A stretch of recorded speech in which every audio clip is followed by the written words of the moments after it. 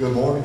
If I sound a little congested, I apologize, but I'm feeling better. I did not know all of this was going on. People were signing up to take the job this morning. I had no idea. So I told Dad, Dad called last night, and he said, well, this person's going to do this morning. And I was like, I'm going to be fine. So, and I think deep down, Kevin, you know he's happy when he called and said you don't have to do it. So, but it's nice to know that Kevin's got one in the, he's ready to come out of the bullpen if need be. That's good too. That's good to know. If you've been paying attention somewhat over the course of each month, we've been doing about 3 lessons per subject. And this month they've not all been because there's things that interfere. Last week was Father's Day and that kind of stuff. But this month we've been talking about Jesus and what we know about Jesus before Jesus becomes a preacher. And we didn't talk about the birth of Jesus, but we talked about Jesus as a young child in the temple. We talked about Jesus' baptism. And today we're going to be talking about the temptation of Jesus. This is a story that I'm sure that you're familiar with. You probably recognized that whenever we had the reading. The reading came from the book of Mark. It's only 2 verses in the book of Mark. We're going to be looking at the book of Matthew, but I didn't want to give the book of Matthew because that's what I'm going to be reading here as we go forward as well. But we're thinking about Jesus and the temptation, but the title here is Passing the Test. And we all can relate to this title here because all of us have went to school to start with, right? We've all had tests as a student that we needed to pass. And it may have been math, it may have been science, but we had to be able to pass the test. And some of us studied and worked hard to prepare for it, and some of us just went in there and hoped for the best. You may remember when you were 16, when you were able to get your driver's license, and you had to take the test. I teach sophomores as a career, and all of my kids turn 16 during the course of the year. And the driver's test is one of the big things. And I have kids, and I've told you this before, that go to take the driver's test, and they say, Mr. Hopkins, I'm not going to be here tomorrow. I'm going to take the driver's test. Tell them good luck. They come in the next day, and their face is turned in one of 2 directions. It's either ear to ear smiling because they passed it, or it's down, pointing, their smile is turned to a frown because they didn't pass it. And they'll come in and they'll say, I missed this many. Do you know how many you can miss and still pass? The answer is 8. I've learned that over the years. They all come down. Right? If you miss 8 or less, you still pass. If it's more than that, you don't pass. But that's one of the things you learn when you deal with those kind of things. But those kids have to pass that test in order to be able to drive. As you get older, there's other tests that come into our lives as well. We face tests nonstop. We face tests in how we deal with other people. The situations that arise and how we are able to handle those. You may not necessarily sit down with a pencil and paper and have to be able to say what 2 plus 2 is and what 4 minus 3 is. Those are the tests from when you were younger. But you have tests that you are faced with on an almost daily basis. The things that seem to challenge us the most seem to test us the most often. Does that make sense to you? You say, why it feels like this is the thing that I struggle with. Why is it always happening? Well, there's probably a reason for that.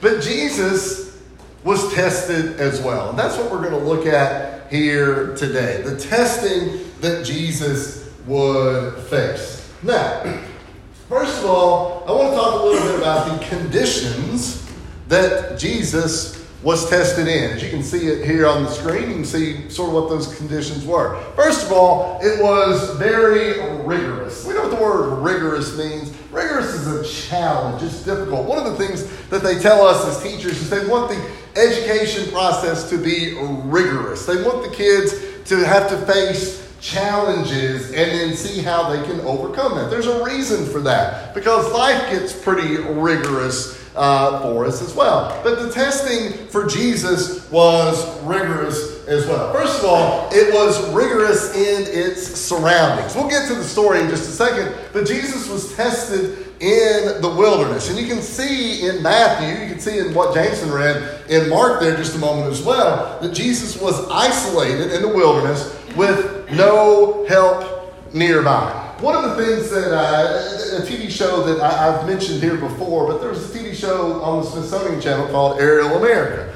And yesterday there was an episode called The Wilderness. And it's always, I don't think it would be airplanes, but maybe it's drones that film this, but they fly over all of these different places. Well, yesterday on this episode, it was areas of wilderness around the United States. And it was really interesting to see because there were so many trees, there was so much vegetation, so much water, so many animals, wild animals, but there was no people. When we think about a wilderness, we think about an area that is devoid of people. There's not a lot of people that are in that area. So when Jesus is going to be tested in the wilderness, he's automatically, by definition, going to be almost completely isolated. There's not going to be anybody there with him. He's going to be away from the area. He's going to be hungry. He doesn't have food. And as much as that, Jesus was very much alone. The second one, testing was going to be rigorous in its duration. The testing of Jesus here, this temptation is going to last about 40 days. Now, for most of us, if we look backwards, 40 days goes pretty quick, right? 40 days was what, 6 weeks ago? If we think back 6 weeks ago, that went really fast. But think about it looking forward. How many of you have ever had a vacation planned and it's 6 weeks from now? Every day at work lasts for 6 weeks, right? Because you're just trying to get to that vacation time. But it's a challenge to get there. The other day I was thinking about our trip here in a couple of weeks that we've got planned. And I was thinking, like, usually every morning when I take a shower, I think it's 17 days or it's 14 days or it's 22 days. And the other day I was showering, I thought, I think it's farther today than it was yesterday. That doesn't make any sense at all. Yesterday was 17, today it's 18. That doesn't hardly make sense. But duration, if we look at something lengthy, it's a challenge, right? 40 days was a rigorous duration. Third, it would be rigorous in its intensity. If Jesus was just going to go out into the wilderness, lay down on a sleeping bag or whatever for 40 days, got some snacks, going to kick back and relax, and when this is over, well, that's no problem at all. Most of us would that sounds good to us, right? But he was also going to be intensity because Jesus was going to be challenged while he was there as well. All of these testing conditions, as it were, would certify who Jesus really was. So, let's talk about these temptations. First of all, I want you to turn to the book of Matthew, chapter 4. Matthew, chapter 4. This is probably the only place where we'll be during the course of this morning. But Matthew, chapter 4. And then we're going to look at the first temptation. So I only want us to look at the first 4 verses. Matthew, chapter 4, verses 1 through 4. Then Jesus was led up by the Spirit into the wilderness to be tempted by the devil. And when he had fasted 40 days and 40 nights, afterward he was hungry. Now when the tempter came to him, he said, "If you are the Son of God, command that these stones become bread." But he answered and said, this is Jesus speaking in verse 4. It's probably in red in your Bible. "It is written, man shall not live by bread alone, but by every word that proceeds from the mouth of God." So let's talk about the first temptation for Jesus. He spent 40 days fasting in the wilderness. We've talked about fasting in here before, but we know what it means to fast is you're going without something. And so when this time is up, you can imagine how hungry Jesus would have been. How many of you have ever been hungry before? All right, I'm hungry right now. I wish the preacher would finish up so we can go ahead and get something to eat because I'm kind of hungry as it is. But we can all relate to that sort of hunger right there. How many of you have ever uttered a sentence somewhere along the lines of, "I can eat anything right now"? It doesn't matter what it is. Well, it's funny because I would imagine that at about the time of the end of these 40 days, Jesus was thinking, "I I could eat anything right now. Don't you imagine? Because we talk about Jesus coming to earth as a man. We can relate to that. This may be the most relatable story in the Bible. We've all been hungry. And Jesus would have been hungry as well. And who shows up just at the nick of time? Satan in verse 3, right? And what does Satan tell Jesus in verse 3? He commands the stones to be turned to bread. Well, this would have been perfect, right? Because we got plenty of stones out in the wilderness. I told you yesterday, the show that I watched, there was all kinds of rocks out in the wilderness. But Jesus said, Satan tells Jesus, he says, you can turn these stones to bread and that will feed you right then. Wouldn't it be nice to have the ability to look at this book and say, I can turn this to bread and I got something to eat just then and there. We would love to have that superpower, as it were, right?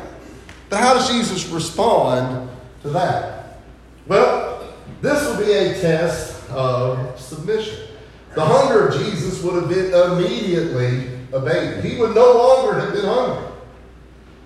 But Jesus responds in verse 4 by saying, it is written, man shall not live by bread alone, but by every word that proceeds from the mouth of God. Jesus didn't just make this up. This is a good quote, but this comes from the book of Deuteronomy. This comes from the book of Deuteronomy chapter 8, verses 1 through 3. It would have been contrary to the word of God for Jesus to have used his power for his own benefit.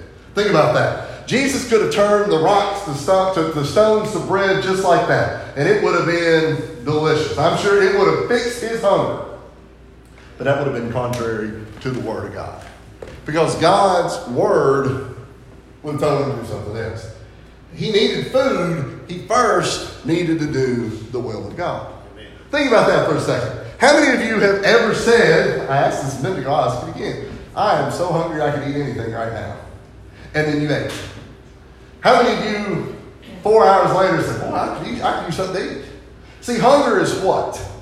It's temporary, right? And we fix it, but it always will come back. So we fall into that first temptation right there to give in to some kind of temptation, as it were, but then it sort of returns, right? That hunger was there. Jesus said, man shall not live by bread alone. You needed bread. He needed something to eat. You can't just go home and never eat. If we go home and never eat, what's going to happen to us? We're going to die. But he said, man shall not live by bread alone, but also by the word of God. You got to have both on there.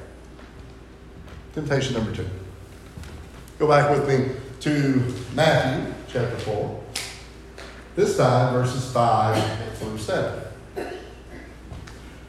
Then the devil took him up into the holy city, set him on the pinnacle of the temple, and said to him, if you are the Son of God, throw yourself down. For it is written, he shall give his angels charge over you, and in their hands they shall bear you up, lest you dash your foot against the stone.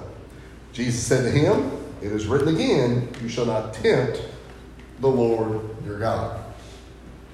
Satan gives Jesus a dare. Anybody who has siblings has dared somebody to do something, right? You have dared them. I dare you to do this or to do that. Jess and I used to dare each other to do various things here and there. Sometimes they were safer. Sometimes they might have been less safe. But the whole point of a dare is to say, I don't think you can do that. And then to see that person actually do it and sort of deep down hope that they can't so you can laugh at them afterwards, right? That's sort of what a dare is anyway. But Jesus is, in a sense, dared here by Satan. He takes him up to this highest point here, as it were, right?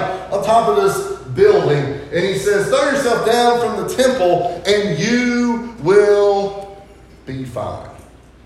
Well, that's true, right? Jesus would have been protected. But Jesus was being tempted here by Satan. This would have been for a sense of, let's use the word, sort of fame, right? Jameson talked at the end of his class this morning about glorifying. And if Jesus throws himself down off this temple and he floats down and he's safe, he doesn't hurt himself at all, there's a little glory for Jesus there, right? Look what if you saw somebody jump off the top of the courthouse and land on their feet today, how many people would you tell? You probably want to go talk to that person. How did you do that? That was impressive. I would have been scared to death. I can't believe you. I can't believe a lot of yous in there, right? So Jesus does what Satan says. He jumps down off of this. Who gets all the credit? So Jesus is tempted here by what's done. This would have given him maybe instant fame, if we want to use a word that would maybe relate to today. But it would serve only to glorify himself. A little bit of background. Jesus again quotes. You see in verse 7, I think it's written in red there as well. This is from the book of Deuteronomy in the Old Testament as well. Deuteronomy chapter 6 and 16, when Moses had chastised Israel for their perpetual doubt. Jesus said, it is written again, you shall not tempt the Lord your God. Jesus was not going to try or to tempt God. Neither should we. Temptation number 3. Third, Matthew chapter 4, verses 8 through 11. And the devil took him up on an exceedingly high mountain and showed him all the kingdoms of the world and their glory. And he said to him, all these things I will give you if you will fall down and worship me. Then Jesus said to him, away with you, Satan, for it is written, you shall worship the Lord your God, and him only you shall serve. Then the devil left him, and behold, angels came and ministered to him. Now, a couple of things. First of all, depending on your version, verse 10 might say, get behind me, Satan, I think. But verse 11 there says that the angels came and ministered. That's something that Jameson read just a few moments ago. But let's go into this third temptation just a little bit beforehand. Though God had promised, in a sense, that Jesus would rule, if we want to think about it that way, the path there would be difficult, right?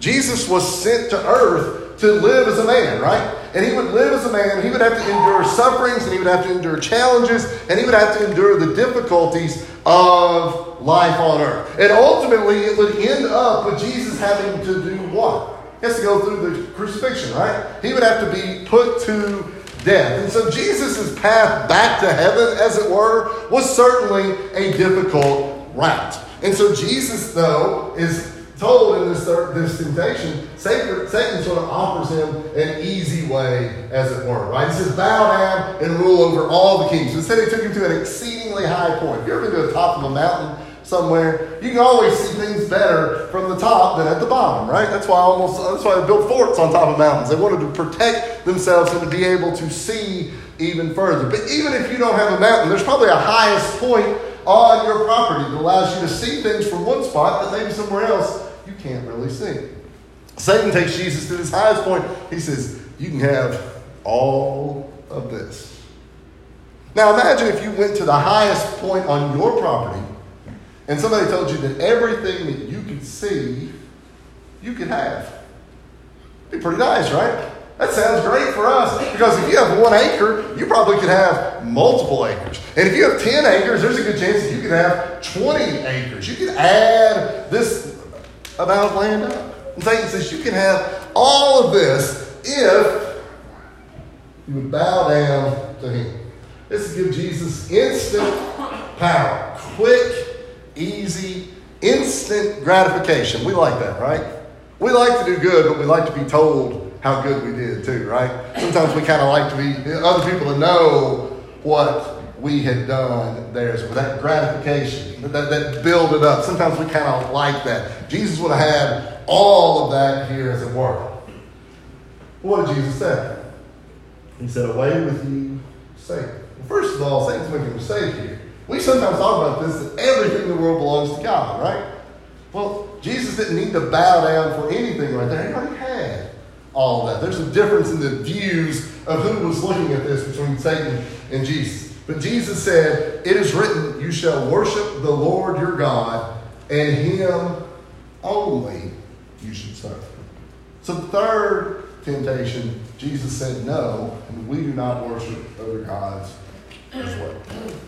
So, let's think about the results. Every year, at the end of the year, toward the end of the year, school students take a series of tests, usually from the state. Sometimes they're from the federal government, but they're different educational tests. And the whole point of them is to see, hopefully, what the kids have learned. And there's all kinds of conflicts with those, but that's not important. But we get the results back, and we can see that the kids did good in reading and bad in math or whatever. But we see what those results are. And then we look and we say, why is it that kids are struggling with this or maybe doing well with that, what can we do to improve? But let's examine the results of Jesus right here on the test that he had to take. First of all, what Jesus went through is a biblical example of the kind of problems that we face, right? All three of these temptations are things that we sometimes have to deal with. Now, I'm not saying that Satan's taking us up to the highest point, but sometimes we get hungry. We kind of have a desire for something, right? We can relate to that. And sometimes we can look out and say, I want all of this, and start thinking about the stuff out there that I would like. Those tests that Jesus faced, we face similar. Let's look at the results of Jesus. Well, first of all, a few different things here. First of all, he didn't grow, if we look at Jesus going forward, he didn't grow weary of doing good. Jesus' whole responsibility would be to do good. He did not accept the standards of men. He could not be distracted. He held the scriptures in highest regard. Think about that for a second. Every answer to a challenge Jesus gave came from a scripture in the Bible, right? That's a pretty good way to think about this. When I'm challenged with something, where should my answer come from? It should come from the Bible. And it appears that there's an answer for that as well. He would not deviate from the will of God. Jesus could have bowed down to Satan, right? He could have jumped off of the temple. He could have turned the stones into bread. He could have done all of that. But he didn't deviate from the will of God. He wouldn't cave in times of adversity. I've done it. We all have, right? In times of adversity, we've kind of given in, we've caved, if we want to use that word. We can relate. He wouldn't use his power for personal advantage. See, what we don't really think about is the fact that Satan thought he had all the power in the world whenever he was talking to Jesus, right? Matthew chapter 4, verses 1 through 11, it sure looks like Satan's got all the power in the world. And everything that Satan throws out there, how does Jesus respond? He responds by the word of God, and Satan just has to, well, didn't win that one. And finally, it almost reads in verse 10 that Satan just sort of slinks away, like, well, that's a losing effort right there. But he said he was defeated again. So whenever we're faced with those kind of temptations, what do we have to do? We have to fight back using the word of God. The same thing that Jesus did is the same for us. He refused to seek his own glory. And as we can see there in the last, he trusted that God would take care of it. Jesus was tempted, tested, and I think he passed. Amen. I see the word approved there on the screen. We all have similar types of challenges that we face. But our temptations are all different. Our temptations are different because of our age, because of our relationships in life, because of the things that we have to deal with. And so we can't necessarily make out a list of all these, here's how you fix this. But what I can say is that we can use Jesus as our example. Because Jesus' example was to return to the Word of God, find an explanation for why he refused to do this or that. And eventually, hopefully, much like what Jesus saw there at the end of our reading, Satan will sort of slink away, not going to be able to get this person. We all face the test, and our hope is that we can overcome those same kinds of tests as well. One of the tests, though, that we always deal with, one of the things we always talk about here, one of the things that helps us pass the test is becoming a Christian. And becoming a Christian gives us sort of that power, that backing, as it were, that comfort in what we're dealing with. And so we ask every time, if you have not become a Christian, we invite you to do so. Whenever we come together, we throw out this invitation which allows you to become a Christian. You become baptized. You change, you repent. You change your ways, as it were. And we certainly would want that. But sometimes we just sort of fall away. Maybe as we saw there a minute ago, we've caved in a little bit. And sometimes we just need to sort of make some changes, fix some things in our lives as well. So whatever it might be, whatever we can do for you, we certainly would invite you to come while we stand and sing.